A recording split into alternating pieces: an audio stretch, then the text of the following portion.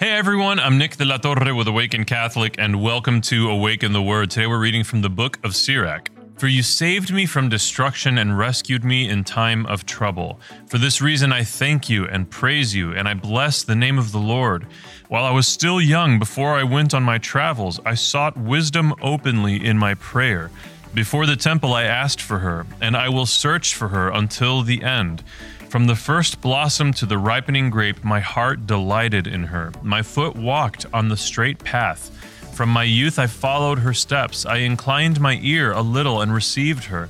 I found for myself much instruction. I made progress in her.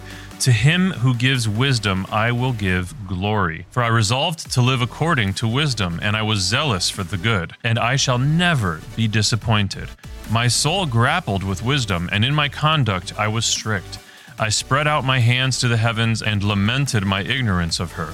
I directed my soul to her, and in purity I found her.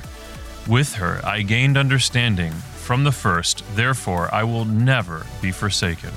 The sentence that stood out to me immediately when I read today's passage is, I resolved to live according to wisdom, and I was zealous for the good, and I shall never be disappointed. That is immensely powerful. What are we getting at here? To resolve to live according to wisdom is essentially to say, I will not live according to this world. I will not live according even to my own fleeting emotions. See, a lot of people identify with the notion of being emotional and having this intuition in their feelings.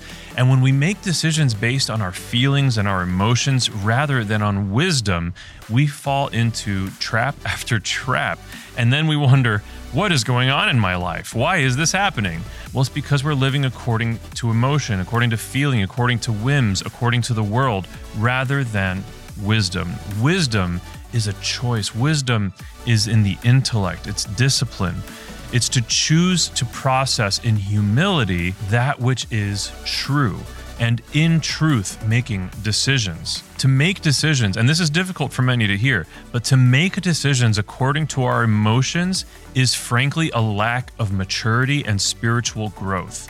We need to pray for wisdom, just as the passage today indicates. We need to pray for and pursue wisdom in all things, to open our ears, open our minds, open our hearts to truth in humility. And that will bring us a better, healthier, more peaceful, and more effective life. I have been Nick. This has been Awaken the Word. And before you go, I just need you to know that Jesus loves you. Peace.